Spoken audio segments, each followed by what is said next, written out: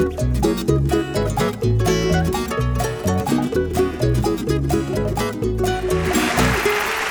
everybody, you're listening to the High Sessions Hawaii podcast where we talk about everything local and beyond. I'm your host, Jan Yamasato, and joining today, of course, is Mr. Kyle Shimabukuro.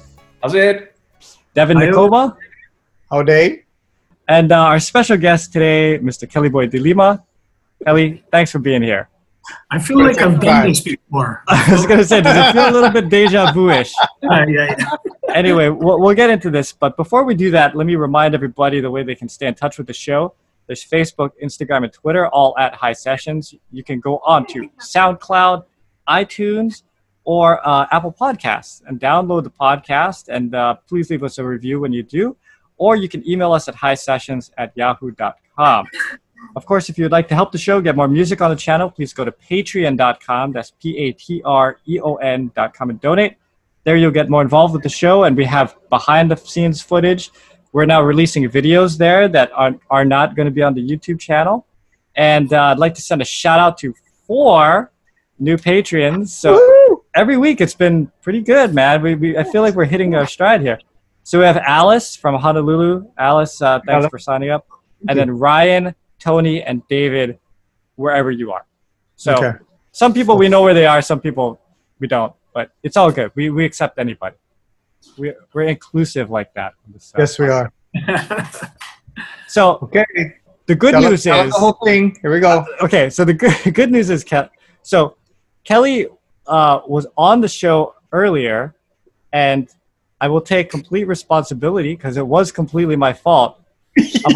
About 40 minutes into the podcast, I realized, oh my God, I did not hit the record button on the thing, on the Zoom, and I'm just sitting here like, oh, how am I even going to bring this up to these guys? They've been talking. But you know what, Kelly, thanks for being such a good sport about it. And welcome, John. And agreeing to come back on. And the good news is I didn't really write anything down, so I don't really even remember what we talked about. I kind of remember some of the questions, but we could probably hit the same topics, and we'll be just as excited and surprised as we were. Well, if you still have, I can repeat things. If you still have the footage, maybe you can make that available to Patreon people. Oh no, I didn't. I didn't. The footage you got rid of it? Of me apologizing to everybody? Yeah, I didn't save that. We did like 20 minutes after that of all kinds of cool stuff. You gotta air that. Oh yeah, I might have that somewhere. Okay. Because I mean, if nothing else, it'll have you like this. Your eyes really big, and then And we'll create new memories. And then you guys are gonna kill me, So But so Kelly, I remember this question, and I wanted to get back to it, so we're just gonna jump in here. But your ukulele playing, super unique.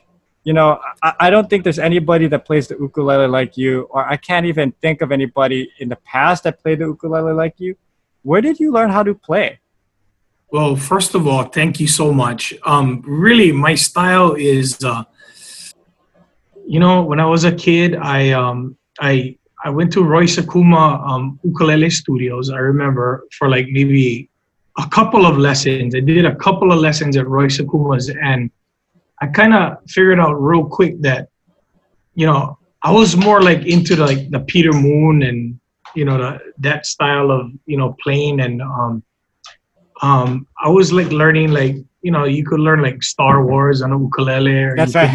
At Roy Sakuma, they teach you all that kind of stuff. Yeah. Yeah. And I wasn't really into that. I mean, I like Star Wars, don't get me wrong, but I didn't really want to play that kind of stuff. I was more like a guava jammer, Cane Fire kind of guy, and there was early Hui Ohana stuff that I listened to with Ledward and him playing ukulele and stuff. So that kind of style really, and I really wasn't, in the first couple of lessons, I wasn't getting that. So what I would do is I would skateboard all over Waikiki. We were living in Waikiki during that time, and I would actually take my ukulele down to the beach, and there was all the old-time beach boys that would pick up my ukulele, like Uncle E. Mike Kalani Young, and all the different beach boys. And Uncle Imai played with a group called Intangibles back in the day, and those guys specialized in like the surfers, the 4-part harmony and stuff like that. And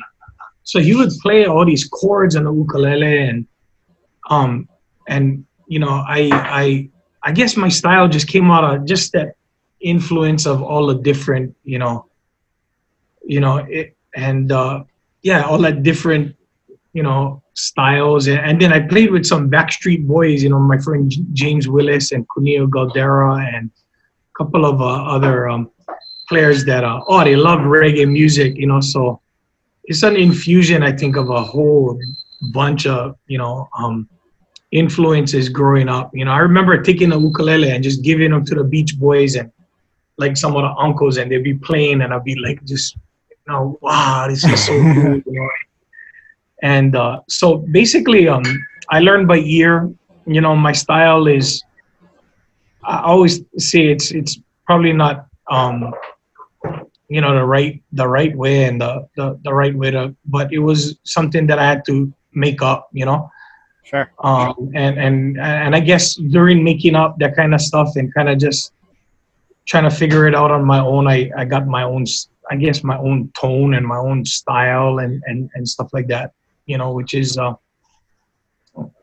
guess it's all I can, I don't know, I don't know what my style is. Do any of your kids play in that style? I mean, because like you said, it's sort of something. Not really. Capenna, he plays. Because Penna plays like 12 instruments, right? So yeah, he plays all the instruments, and when he records and stuff, he lays down. He does all the ukulele and stuff, not on the Capenna stuff, but when he's in the studio doing other groups. But yeah, no, not really that style. Because you play like a good rhythm, and then you do a lot of the hammer on pull off kind of stuff. And, Troy Fernandez really kind of made that even more popular. But I remember thinking like, I remember Kelly Boy doing those kind of licks from before him, kind of thing.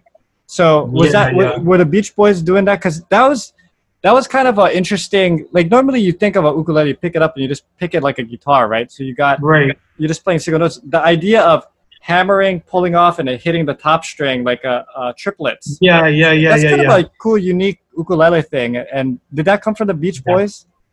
No, like I said, that was just a lot of my influences, and I kind of went home and I did my own, I put it all together, put it in a bag, mixed it all up, and kind of just, came out with, I guess, my own style. I don't know how to how to categorize it, but you created such a unique sound that's really only Capenna sounds like that, and today that sound is just you guys, What was your first ukulele? Do you remember the brand or what it was and how? My first ukulele was, the first two was Kamakas, definitely. I got a 8-string. My first ukulele was an 8-string Kamaka, and then I remember I think it was my, I want to say 16th birthday. My dad got me on 6-string, and I think I went back to the basics after that. Like on 4-string, and it was with Hawaiian style, Derek Shimizu. Oh wow! Yeah, and I figured, I think I heard Troy say one time, that he had on 8-string and on 6. We were talking English, but bro, I went back to the basics, and that's all I play now. It's just on 4 because it just I'm not one rhythm guy, so an 8-string or one 6-string wouldn't really, Yeah, if you're doing lead stuff, I always felt the 4-string was the best. The 8-string to me is like, if you're gonna chalang-a-lang, 8-string is great, but beyond that, I think the 4-string is the most versatile. Yeah, totally. What are you currently playing now? I'm sorry? What are you currently playing now? I'm playing a Kanile ukulele. Okay. Yeah, I'm playing a Kanile, and I've been with them, I think, since Derek kind of, Derek kind of moved. Yeah, he went to the Big Island first, and then I think he's in Vegas now. I think he's in the mainland. Yeah, but it was all with Marshall Muramoto them and all the Hawaiian style family that, we I was playing, Derek's ukuleles, and then we went. Yeah, soon after that, when Derek left, I know he said he was going to be making more ukuleles and he would make the kind, but he kind of lost touch, I guess, and he was going through some things with the business and stuff. So he, we really didn't keep in touch. And then my ukulele was falling apart already, and then he approached me. Yeah. And I really like the way they, their bracing structure and all the different, they're cutting edge. I feel. And well, they've really come a long way, right? Because back in the '90s, I don't know when the company started, but you didn't hear much about Kanilea. But then you play them, and then I think also Honoka and Azita, right? They was playing Honoka and Jody Kamisato, Willie K. Seen as their brand ambassador, right? So yeah. But it's one of these things. Like when I would go out to concerts or whatever. As a musician, you take notice, right? What does everything sound like? I'm like, hey, ukulele sound good. Yeah, it does. It does. I'm happy, and they treat me real good and they're real solid. I'm actually, I wish I had it. I just did like this photo shoot on the Big Island. They own about 200 acres of koa farm up there. Is that the one that was up in the forest? It was like looked like it was all misty and stuff. Exactly. Yeah. So I just did a photo shoot with them a couple of days ago up there on the koa farm, and they got. Anyway, I'm playing this new ukulele. It's called the Nene. It's an endangered bird series, and so it's a brand new one that I have. But they took it back into the shop. The pickup is a little uneven. Like the first string is a little softer than the second one, and so it's kind of unbalanced. So I left the Nene over there with them. I wish I had it. I would show you it, but they have it and they're tweaking it up a little bit. So what's going to happen is that I'm going to play that for like 1 year, and then they're going to auction it off, and the proceeds will go back to Reforest Hawaii and. Oh, nice. That's great. Cool. Bird series kind of deal. So, hey, let us know when you do that so we can kind of mention it on the podcast. And I will talk to them, Joe Souza and John will bid and win it. I'll bid on it. Because he get money, so he can. That thing's gonna be expensive. Yeah, Willie K. His last one was I forget what endangered bird, but that thing sold for when collector bought it for like I want to say 15,000-16,000. Wow. Inlay. Just the inlay in the neck, you guys. It's mind blowing. What? The neck. I think just the neck alone costed about $6,000. Oh. And I'm carrying this ukulele around, and they're telling me just play them, and I goes, yeah, but bro, you don't know what I do to my ukuleles. I beat it. And he goes, we want it beaten up because when the collectors is like, this was Willie K's ukulele. He played it, and it's got his mana in there, right? Exactly. Yeah. No, there's a growing underground of ukulele collectors, because even like Herb's ukuleles, if it's just is Herb model or whatever, that's one thing. But if it's one that Herb played and he carried around, he can sell it for a pretty good amount of money, more than I would think. I know. No, you're wow. What are you trying to say? Wow. I was thinking, wow, I'll pay you for my ukulele. But you know what's funny? Because even one time, so I had to go to Japan. We did a tour in Japan, and the promoter said, "Oh, you know what? No need to bring your guitar. I'm a guitar, whatever. Like he's a guitar salesman up there. He said, I'll let you use one of our guitars up there." So I thought, oh, great. I don't have to travel with it, Right. So we fly up there, and we're going around, we're touring, and I'm playing this thing, and at some point, I see him, hey, thanks, thanks for letting me play this guitar. I'm like, this sounds great. Like, what does this kind of guitar run for? He's like, oh, that's a $10,000 guitar. And I was like, what are you giving me this $10,000 guitar for? Like, now I'm going to be all self-conscious about it when I'm, just give me a $800 guitar. Like, I'm fine with it, but oh God, these guys and their guitars and the instruments, some of them. There's collectors out there. Yeah. I know one guy that has like I want to say 250 guitars in his. He's a friend of mine in San Diego, and I want to say he has about 100 ukuleles. Wow. Honest to God, I mean, so much he cannot hang them. He doesn't have a room big enough to hang them all, and he's a very mediocre, player, but he's more of a, collector than he is, anything. And I'm like, man, must be nice. Do you still have all of the ukuleles you've owned over the years? No. So my deal is I do have the kamakas though. Okay. I don't have the 6 string. I have the 8 string that my dad gave me when I was I gotta be 7th grade probably. Oh.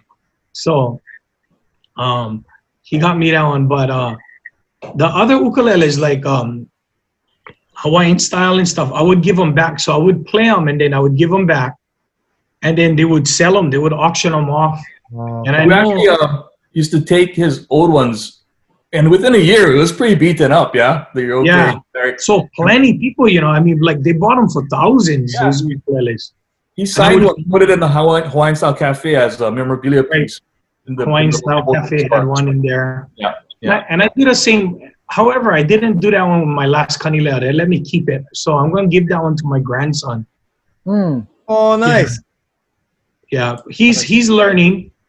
He's 8 years old, but he plays drums and he plays piano. He plays everything too. I saw him. Man. He's good. Cannot help. I saw him on one of the live streams. He can drum already, that guy. Yeah, he can. And he's still getting the same face like Capera too. Yeah, That's right. You feel like you're telling him a joke and he's just not enjoying the joke at all. Oh no, bro. He's just like his dad, kind of. yeah. And it's funny with your hat on, you look more like your son. Oh yeah, in a long time. Yeah. So I went, wow, that's weird, man. Right, losing hair. That's why Devin. my time is like, oh, bro. You're still good, man. You're still good. Everybody recognizes. Nah. I'd like, if you don't mind, to go back a little bit, because a lot of people don't know like the history, like where were you born, where'd you grow up, go to school, all of that kind of stuff. Well, I don't even know. Yeah, I was born at Kapiolani Hospital, 1966, early in the morning. So it still plagues me. I wake up real early in the morning. And then I grew up. Most of the time that I can remember, I grew up in Makaha. That was, Makaha and Waianae. That was the most of my memories that I can remember growing up down there. My our whole family is from, the Makaha and Waianae and Nanapuli. And I grew up down there. And then I was just going into seventh grade. I was in 6th grade Makaha. We were just going into the kind of, then my mom and dad kind of separated. And we sold the house. I guess they sold the house in Waianae. And then we moved to town. And that's when I went to Kaimuki. I went to Washington Intermediate for a little while.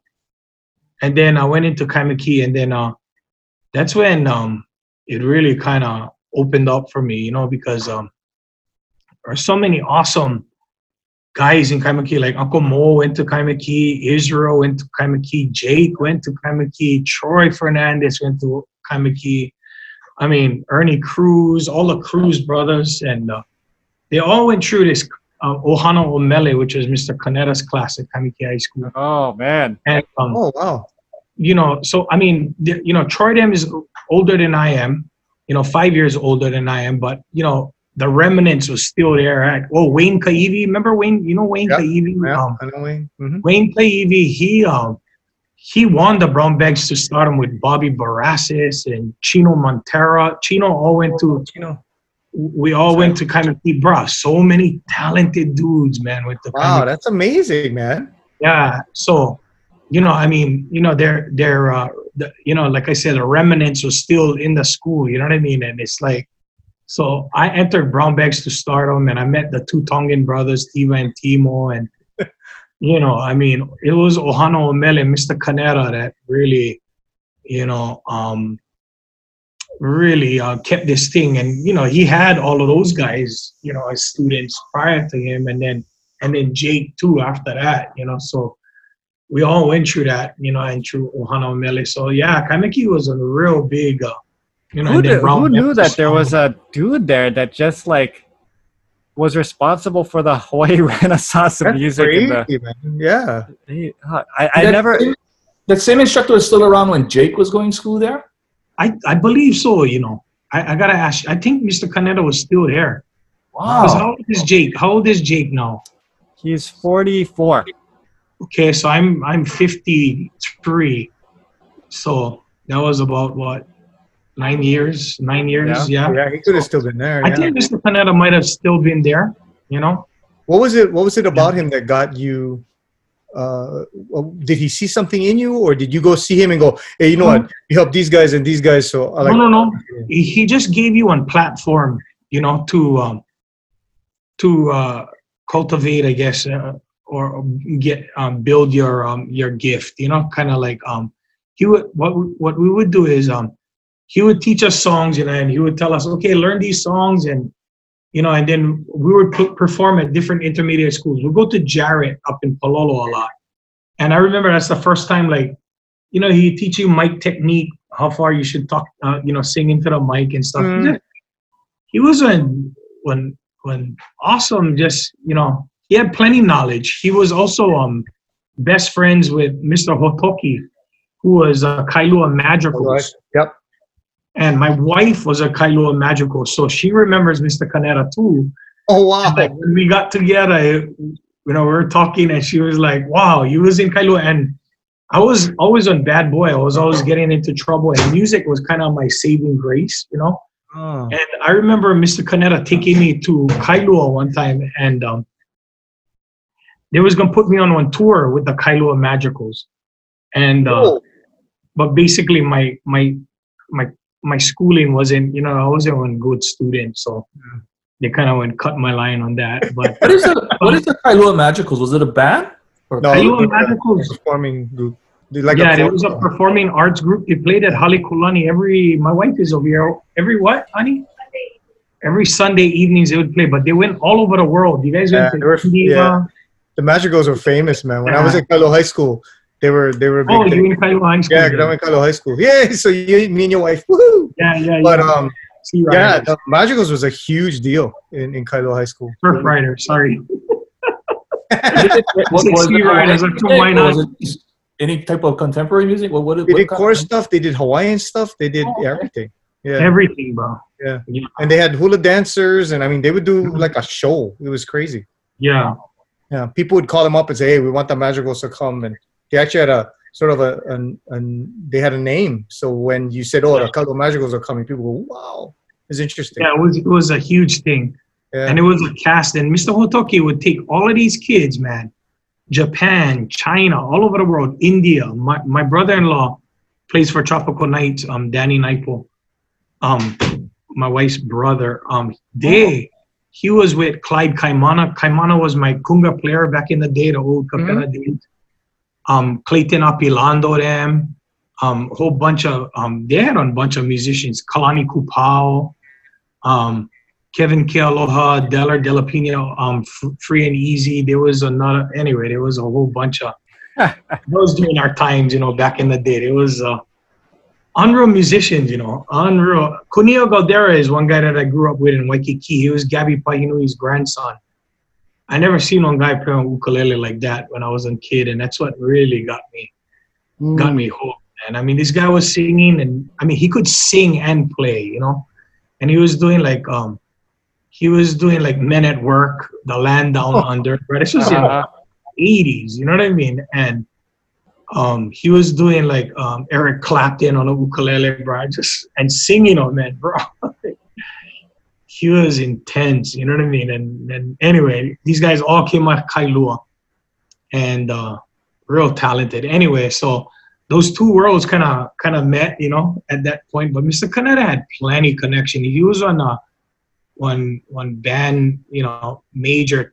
That's what was his degree.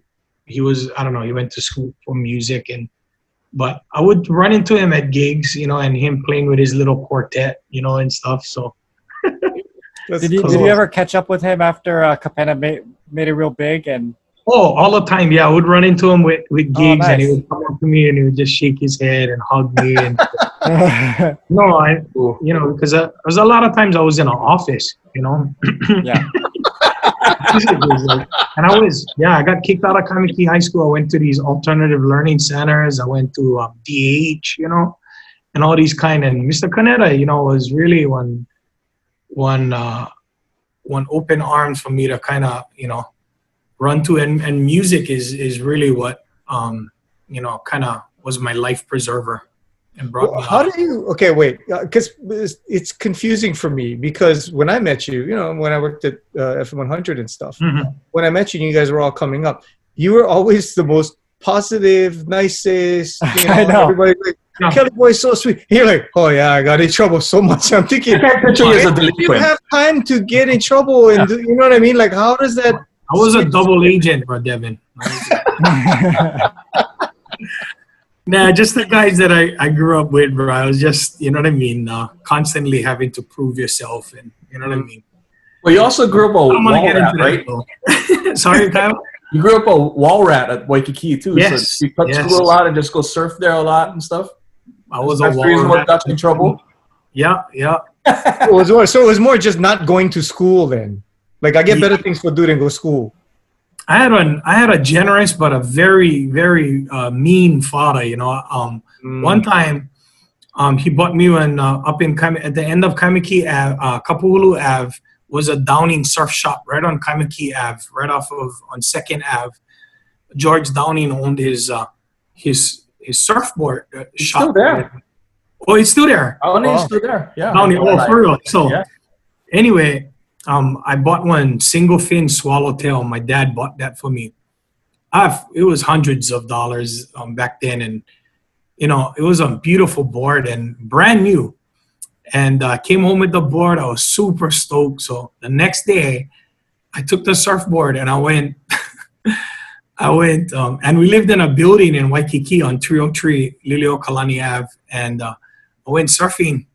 Well, I forgot that I had school that day. So I never went to school. I forgot. I like how you threw that one in. You thought it was on Sunday. It was on Monday. I was sure it was a holiday. But so I never went to school. I thought it was Saturday, and I I surfed all the way till about 3 o'clock. I came home. I had my change of clothes down in my storage shed downstairs in the building, and dried myself up. I came up, and my dad was sitting on a bed, and he looked at me and he said, "Hey, brother, how was school?" He told me like that, and I goes, "Oh, good, Dad. It was good." "Oh, yeah, what you would learn at school?" I tell him, "Math, English, I get 6 periods." And he goes, "Oh, yeah, I'm just wondering because, the school didn't call me this morning. You wasn't in school, and I checked with your second period teacher, not in that class, and all of English." He told me, he looked at me and he goes, "Where the surfboard?" He told me like that. I thought, "Oh, Dad, down in a storage." He said, "Go downstairs in a storage, go grab the surfboard." And I said, "Okay." I'll go bring him up. Maybe he going to ground me from the surfboard. He going to leave him in his room or whatever. And, I'll go get a couple cracks and that's it. No, I bring the surfboard up. He tell me, "Go in the closet, grab the saw. Take the surfboard out on the balcony and saw him in half." Oh, man. I was sawing that surfboard in half. And fiberglass, one saw, and in buildings in Waikiki, all the neighbors is coming out on their balcony. Oh no! Wondering what the I'm over there crying. Bro, my dad was hardcore. My dad, he bought me my first ukulele. He buy me the kind, and all he wanted to do was give me incentives in life to really he would give me incentives like this to pull me out, of my, what I mean, my slumps, I guess, some kids have in their lives. And, oh, bro, I was on hardcore one, but it wasn't, wow. The ukulele, he looked at, because my dad played slack key, and my dad could play slack key in every key. And I would wake up in the morning before he would go to work, and I would hear him, and before I would go to school, and I hear him playing, and every morning, that was his passion, his love. And when he saw me kind of, even just a little bit interested in it, you know, he supported it, you know, all the time. But he was a mean Hawaiian Portuguese man, bro. I tell you. I heard that when you used to surf a lot, you were actually you entered contests and stuff too at that time. You were a really good surfer back in the day, to a point where you had the potential of even going pro maybe in the future. Right. I was also, music. I was on my way to turn pro. Yeah. I was, you know, I surfed with all of the top. I mean, I have pictures of me and Brock Little, Larry Rios, you know, Ozzie McGuire, Noah Budrow, Todd Chesser. Yeah. We're in one meet, and Todd Chesser died at Maverick. Yeah. Yeah. You know, he and I was like best friends too growing up. Jeannie Chesser, she gives a surf report. Mm-hmm. And anyway, we was tight, me and Todd too. And you know, Brock Little just passed a couple of years ago from cancer. And so, but bro, these guys would surf monster, you know what I mean? So yeah, I was totally into the surfing. And we would enter China's longboard meet, and you know, these guys was good though. The guys that I competed, I mean, they were, you could see that they had it in their DNA that they was going to be great surfers. I thought I would have, but then China would ask me, longboard meet, he would ask, hey, Kelly boy, you can bring your ukulele and come with your friends and then go jam in between the, you know, the heats and stuff. And I goes, oh, okay. And I figured I found out real quick that I made people a little bit more happier playing the music. You know, it was, you know, I kind of, you know, music kind of made me look into the future like, wow, you know, I think the surfing is not going to be really the vehicle. It's the music. Oh, we're actually kind of thankful for that. Because imagine all the classics that came out of those days. But when did you feel like, okay, so you meet the brothers, right? And you guys start doing gigs. And when did you feel like, oh, this is really kind of gaining some momentum or having some potential? Like, was it with the release of the first album or when did you kind of know, like, oh, wow, this is really catching? I think I knew it from right, you know, the Brown Bags to Stardom. It was KIKI Brown Bags to Stardom. And we went for Kaimaki High School, representing Kaimaki to the Waikiki Shell. And I remember the program airing maybe about a week after we performed at the Waikiki Shell. And they were going to show it, I think, on a Saturday night or whatever. It was like, join us, you know, it was a huge thing. It was like the American Idol, you know, or sure. The Voice, you know. Because there was no such thing as American Idol back then. Exactly. That was it. Oh, yeah. It was huge, you know, and the Waikiki Shell was packed with every single, sold out, you know, with every single high school represented and all of the kids. And it was just crazy. And so it was televised. It was filmed. It wasn't filmed live. They pre-recorded it and then they rebroadcasted it on TV 1 week. And you know, you had Kamasami Kong, then Ron Wiley. You had Crash Kid. No, not Crash. Willie Moku. All those different, you know, radio personalities back in those days. So, we had one gig. I remember that night. For some reason, we got hired. Somebody saw us and wanted us to play for a birthday party. But, bro, at that time, we only could do about maybe 15 minutes. So that was like 3 songs, you know, 3-4 songs. And so me and the 2 brothers, we went to this party and, you know, and we did it at the old St. Louis Alumni, right across the stadium park, the old stadium park on King Street. Yeah. And anyway, we did this. So my dad, I know how old it and how far back it was because he recorded it on a Betamax. Wow. You can't even digitize those at this. Yeah, I know. I don't know where that stuff went. And anyway, before, you know, I came home and he told me, he said, hey, brother, I said, I wanted to see him. I wanted to see the replay. And, you know, he was like, you know, and my dad was my dad, if you saw Palani Van, what Palani Van looked like, he looked like Palani Van. He had, he was on Hawaiian. You got the big sideburns. I only get my looks because my mom is from Canada, but my dad was this Hawaiian guy, and he would love to go into the audience and, when we were just coming out, and watch people's reactions. Because a lot of times when I would get up and I would start singing falsetto or something, people would be like, what the hell? Who's this howling? Even before I started, it'd be like, and my dad would crack up. He said that would be the highlight of his kind, because then when I open up my mouth, they goes, wow, this howling can sing, And so my dad would love that. But he knew that, I grew up with all these Kanaka cousins in Waianae. I was the only one. If you look at our family picture, bro, I'm the only haole. It's like they would adopt me or something, But then when you look at my mom, then you say, oh, okay, now I see, But, so growing up in Waianae, bro, I used to get chased and beat up, either I'm fighting or I'm running. Most of the time I was running, but my dad knew how much I hated. Oh man, the word haole was like fighting words to me, bro. I would eat a scrap or anyway. It was when Ron Wiley introduced. So he played the video. Before he played the video, he said, "Boy." He was going to try to explain to me about what he said, and then he goes, "You know what? I'm just going to let you watch this." And so I watched the video, and Ron Wiley introduced me as, and from Kaimuki High School, featuring this redhead haole that's going to knock your socks off. That's how he introduced us. Wow. It was, at that time, bro, I put my head down and I started crying, and I told my dad, I'm going to beat this guy up, bro. I'm going to hit him with something, or I'm going to hurt him.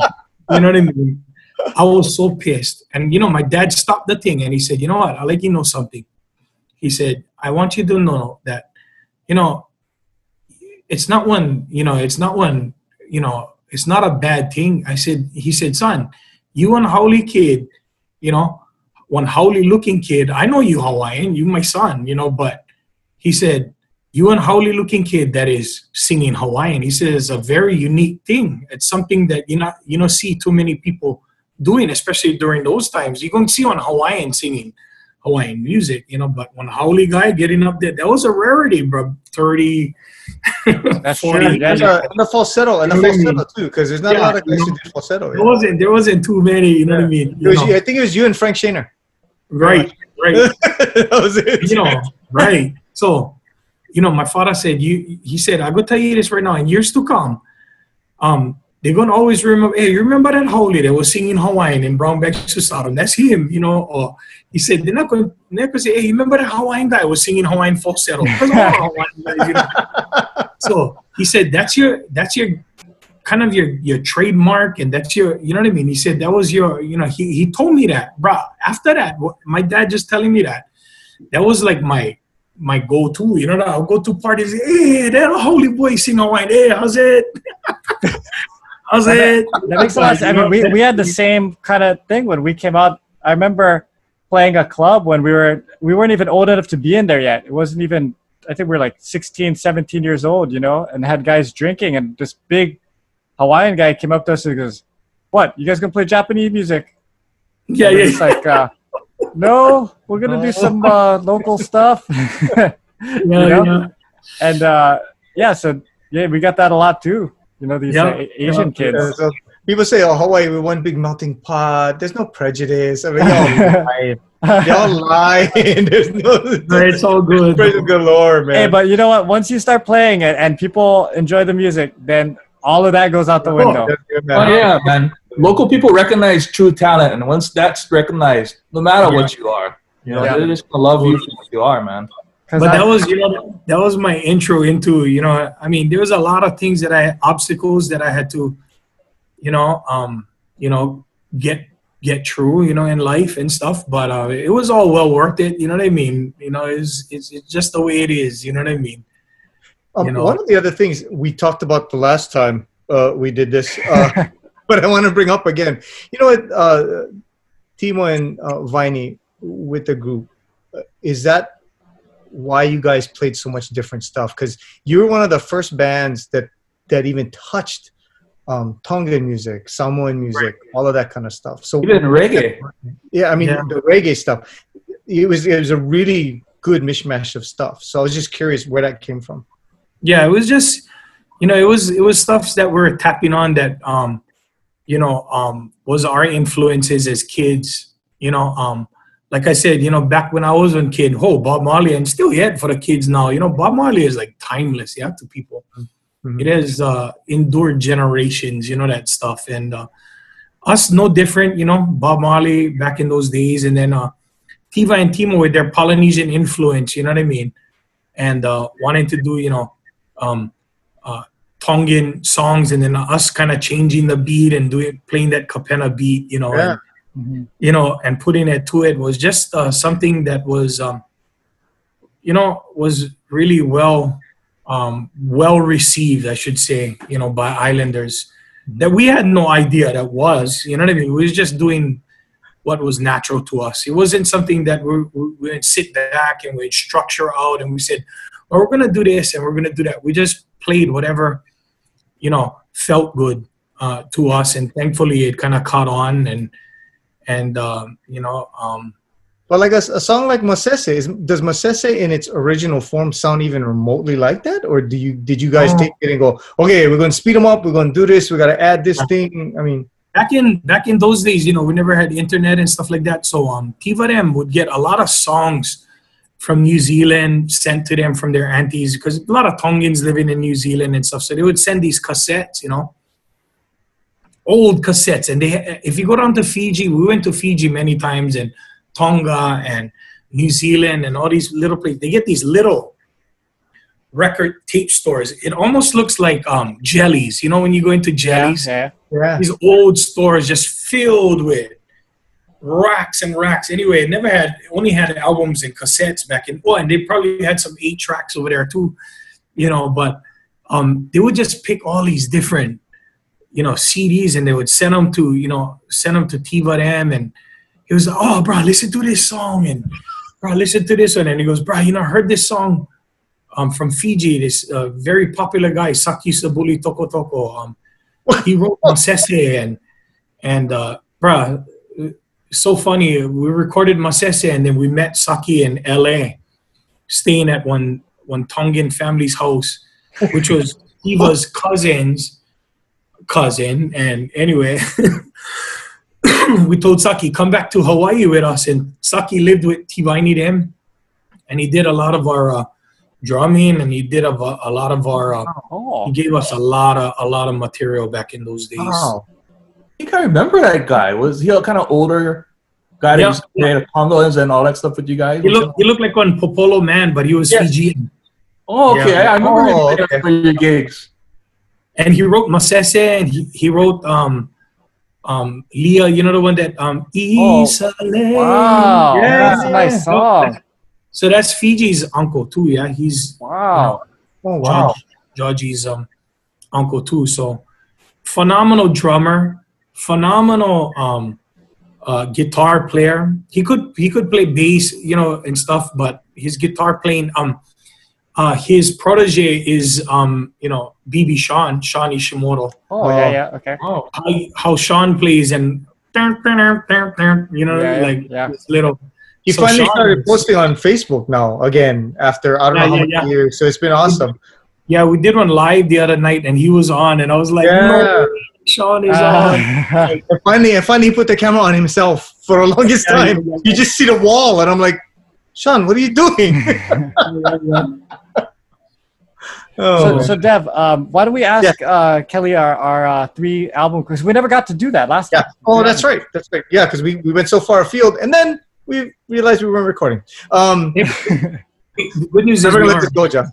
So just out of curiosity, your 3 desert island discs, or your 3 albums that you cannot live without, and the caveat we give is they cannot be greatest hits albums. No, bro, gotta be the Huyo Hana. Any of them. I I think one of the Hui Ohana albums that I listened to the most was Hawaii to Tahiti. Oh, okay. Yeah, that was a Hui Ohana. And then, bro, when I was a kid, growing up, I really liked the Police. Oh, Okay. Synchronicity and all that kind. I like them, and I think my third gotta be the Makaha Sons back in with Israel and Skippy. I think it was No Crystal something. Was one of the they did the song Ai Kamawi, and yeah, that's gotta be. Yeah. you know what's funny? When I started, I was a late introductee into Hawaiian music. My parents didn't listen to a lot of music, to be honest. So I kind of found out things on my own, But I remember getting the Hui Ohana CD, the one that's it's a drawing. It's an artist rendering of them on the front. Green one. Yeah. Yeah, kind of green one. And then I remember playing that, and I thought, oh, this is good Hawaiian music. Like, I should listen to more of this because this is good. And then, so I thought all Hawaiian bands would sound like them. Like, oh yeah, I just find another few bands that sound like this, and I was like, no, nobody sounds like Dennis Pavao, you idiot. It's freaking unique, that guy. Oh, bro, his voice, they call him the golden throat of Hawaii, bro. And with Ledward, and then Nedward playing bass. Yeah. Just dum dum dum dum dum. They play this song dum dum dum Nanakuli on one of their albums. And bro, I heard that Nedward, when they were younger, was a better guitar player than Ledward. Wow. When they were younger. And I think Nedward is older than Ledward.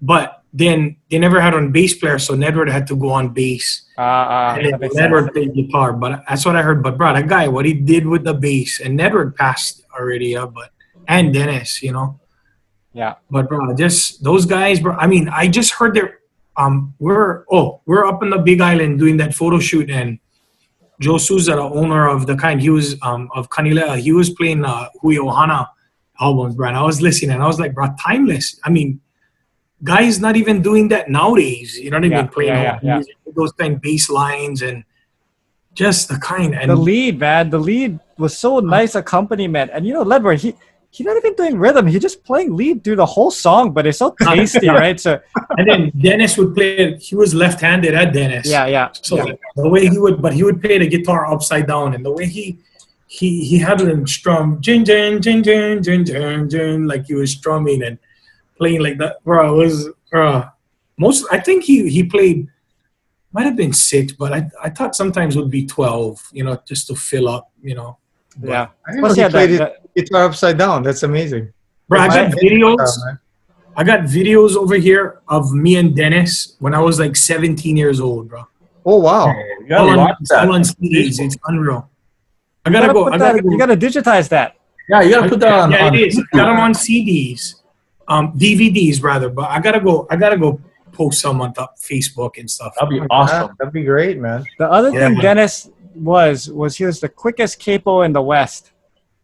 The guy would be like, singing his thing, he'd be an A, and then bam, up to C, boom, like that. Just with the capo, you just grab the capo and just move him up, like toots, and then in C now he's playing. Bro, that guy, I did the eulogy. His wife Leigh asked me to do the eulogy at his funeral in Maui. And you know what, bro? It was such a greatest honor that she asked me, bro. I was his biggest fan, And going back to one of the questions that you asked me earlier, he was the reason why we did what we did. Devin, like all the different styles of music is because me, Tiva, and Timo, this is the God's truth. We wanted to be the Hui Ohana when we was kids, And he was very close. He was like one brother to my dad's younger brother, my Uncle Louis. And he was always at my Uncle Louis' house, always. And that's where we got all of this footage, And it was Uncle Louis that asked Dennis to talk to me one night. And he told me, hey, brother, he would call him Brother D. Brother D, you got to talk to my nephew. He said he'd like be the next Dennis Pavao, but you know what? Between you and I, I'll only get one Dennis Pavao, Yeah. And there's only one Hui Ohana, and you got to talk to these guys. And Dennis, kind of sat me down, and he told me, Kelly boy, you get one gift, that you can sing any kind of style, you know. And I looked at him. He goes, but you know, I know you guys, you know, love the Hui Ohana, and you know, basically he just went set me straight and told me, already get on Hui Ohana, bro. You guys, you know, and bro, I remember leaving that place and really down, you know, and you know, it's with a tear in my eye, bro, thinking, wow, you know. And but that was the best thing that he did for me, you know. That's when we started recording all the Polynesian music, and you know, doing all of, you know, just doing our own Kapena thing and creating our own style. Wow. And that really that right there, it was like the you know, I felt kind of, you know, like thrown under the bus by my hero. You know, but that was like one driving force for me to create my own sound. And he said, you got to go outside there. And he's the one that told me, he said, you got to go out there and create your own. Kapena is Kapena. When people hear Kapena, you like them, you know what I mean? You like them know that, you know, people gonna know that sound, you know what I mean? The Hui Ohana is already the Hui Ohana. So, you know, because of that, I don't know how the words that I'm trying to find, but because of that, you know, it kind of, you know, pushed me into creating our own, you know, sound. Well, good job. Yeah. Thank you. Definitely Nobody accomplished that. sounds like you, man. Everybody, people can try it, but they are, yeah. I've heard other bands play the music that you play, and nothing compares. It's just, there's something about the way you start playing your ukulele when you start, you know, just one look or whatever, and you go, yeah, there's Kelly Boy. Okay, Kapena's on there somewhere. I don't know where they are, but they're on there somewhere. And you just, it's uncanny, man. It's true. So with that, we will take a short break, and we're going to come back with our Patreon section. So those of you who are Patreon subscribers, I'd like to talk to Kelly Boy about the name Kapena, where that came from, and what significance that has. But we'll do that in just a second. So we'll sign off for now. Have a good one, guys. See you.